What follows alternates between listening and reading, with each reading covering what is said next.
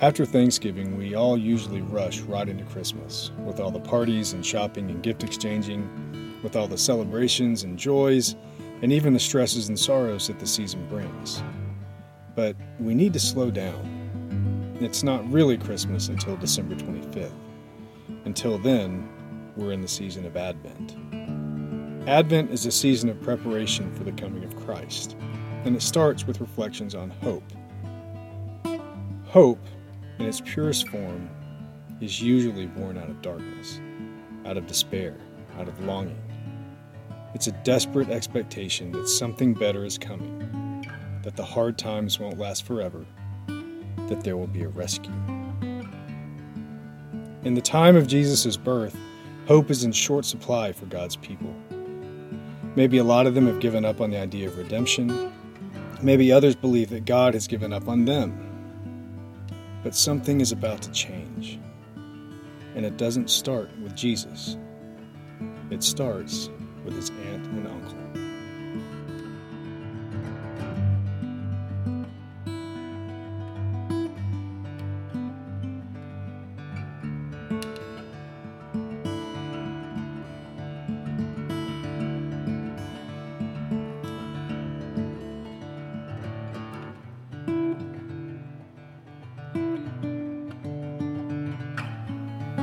Blessed be the Lord God of Israel, for he has visited and redeemed his people, and has raised up a horn of salvation for us in the house of his servant David, as he spoke by the mouth of his holy prophets from of old, that we should be saved from our enemies and from the hand of all who hate us, to show the mercy promised to our fathers, and to remember his holy covenant, the oath that he swore to our father Abraham, to grant us that we, being delivered from the hand of our enemies, might serve him without fear, in holiness and righteousness before him all of our days.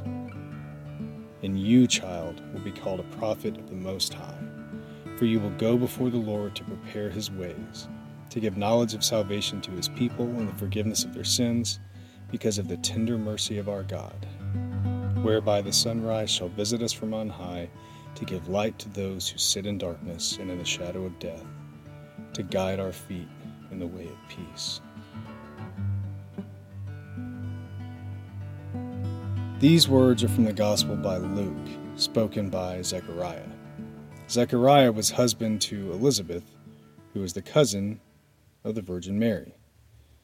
Zechariah and Elizabeth were an older couple, at least by the standards of their day, long past the age where having children was likely, added to which Elizabeth couldn't have children. Zechariah was a Jewish priest, a man in whose heart the promises of Yahweh through the prophets of old would have been engraved like stone. But it had been 400 years since a prophet spoke on behalf of God.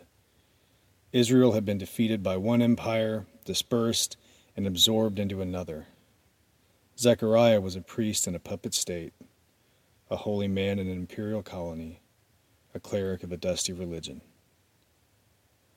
During his service, Zechariah is visited by a messenger from Yahweh who tells him that Elizabeth would indeed bear a son, and that their son would be a herald of the coming Messiah. He can't believe it, even with an angel standing before him and telling him that it's true. And he'll be struck literally speechless until all of the things he is told come to pass. His son, in case you don't know, is John the Baptist. Now we learn a few important things from this story. We learn that God works when we least expect it. We don't know the details of Zechariah and Elizabeth's story. We don't know the circumstances of their life together before their son was born, how long they had tried for a child, or how long it had been since they'd given up. But they weren't expecting this, to be sure. And there was nothing in Israel's history that pointed to this being the moment where the Messiah would come. Zechariah was just doing his duty as anyone would, not expecting anything remarkable to happen, least of all a visit from an angel of heaven with the type of news that he came with. God's schedule is rarely in line with our own. We also learn that God doesn't work how we expect him to. The type of men who Jesus and his cousin John would grow up to be are not in keeping with what Israel was looking for. John was a crazy man who slept in the desert and ate insects, born to a man and woman too old to have kids. Jesus was a carpenter with a penchant for storytelling, born out of wedlock to a young girl and a tradesman. The heroes Nathan and David from Israel's history, these two men were not. But God isn't concerned with appearances. He doesn't consult with experts. He doesn't take advice. He doesn't do things the way we would. That's probably why they work. And finally, we learn that hope is demonstrated in how we serve. Even though it may not seem like there is any reason to do so, Zechariah still serves. He's faithful in his duties and devotes himself to them in patient obedience, even though he is just one more man in a generation waiting for God to do something. That means that in spite of all the apparent evidence to the contrary, Zechariah believes that his service has purpose. Serving the Lord is itself an act of hope. It says to the world that we believe in the power of God to do great things in and through us, and it says to God that we trust that He will. When we serve, we're broadcasting hope in a kingdom that's only made visible through our acts of service.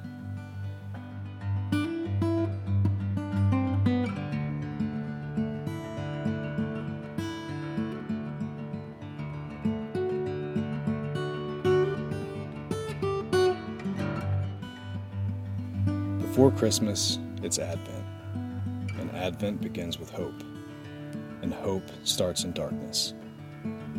Maybe someone listening to this is sitting in darkness, and if you are, then this next part is for you.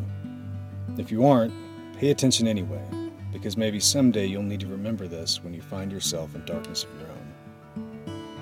But if you are in the darkness of your own life, in sorrow or pain, or longing and waiting, whatever it is, remember to hold on to hope. I can't pretend to know what you might be going through, and I certainly can't pretend to know what God is doing while any of us wait. But I do know a few things. I know that God has a talent for taking the worst parts of our stories and making them the most pivotal moments on our way to restoration. God's justice restores us even when those who have wronged us never get what we think they deserve. God gives us more than we could ever want, even though sometimes we don't get what we ask for.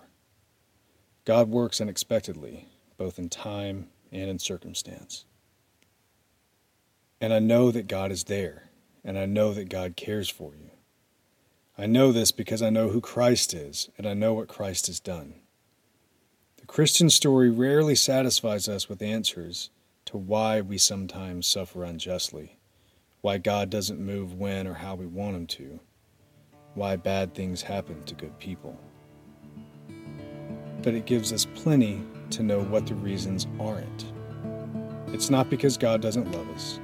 It's not because God doesn't hear us. And it's not because God doesn't know our pain. And we know this because of what Advent invites us to pause and wait on: the birth of Jesus.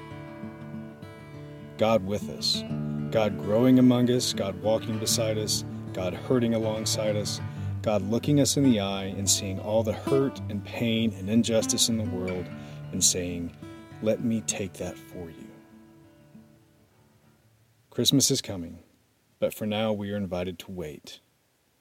And if this finds you in the darkness, then I pray that you will find hope in the waiting. Your heart, oh God, will always be the same. From beginning to the end, you will remain unchanged.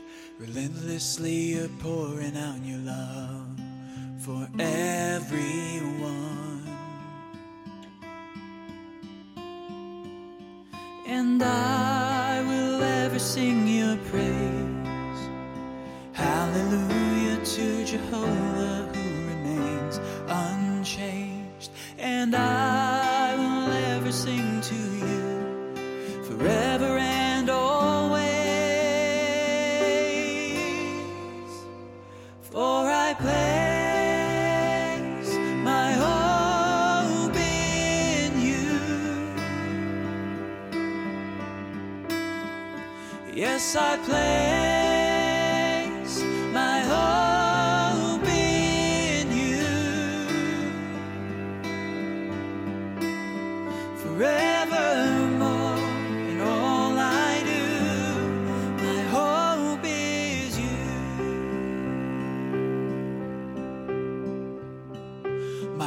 God is weary from the days, for everything within this old world will fade away. In the wreckage you hold on, you won't let go. For I place my hope in you. Yes, I place my hope in you. Forevermore, in all I do, my hope is you.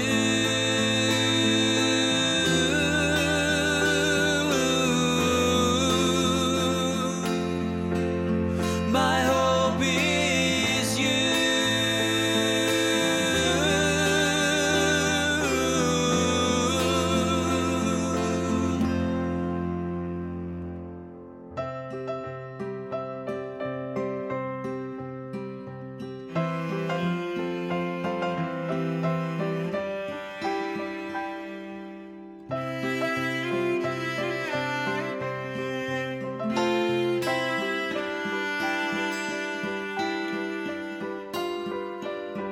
And I will ever sing your praise.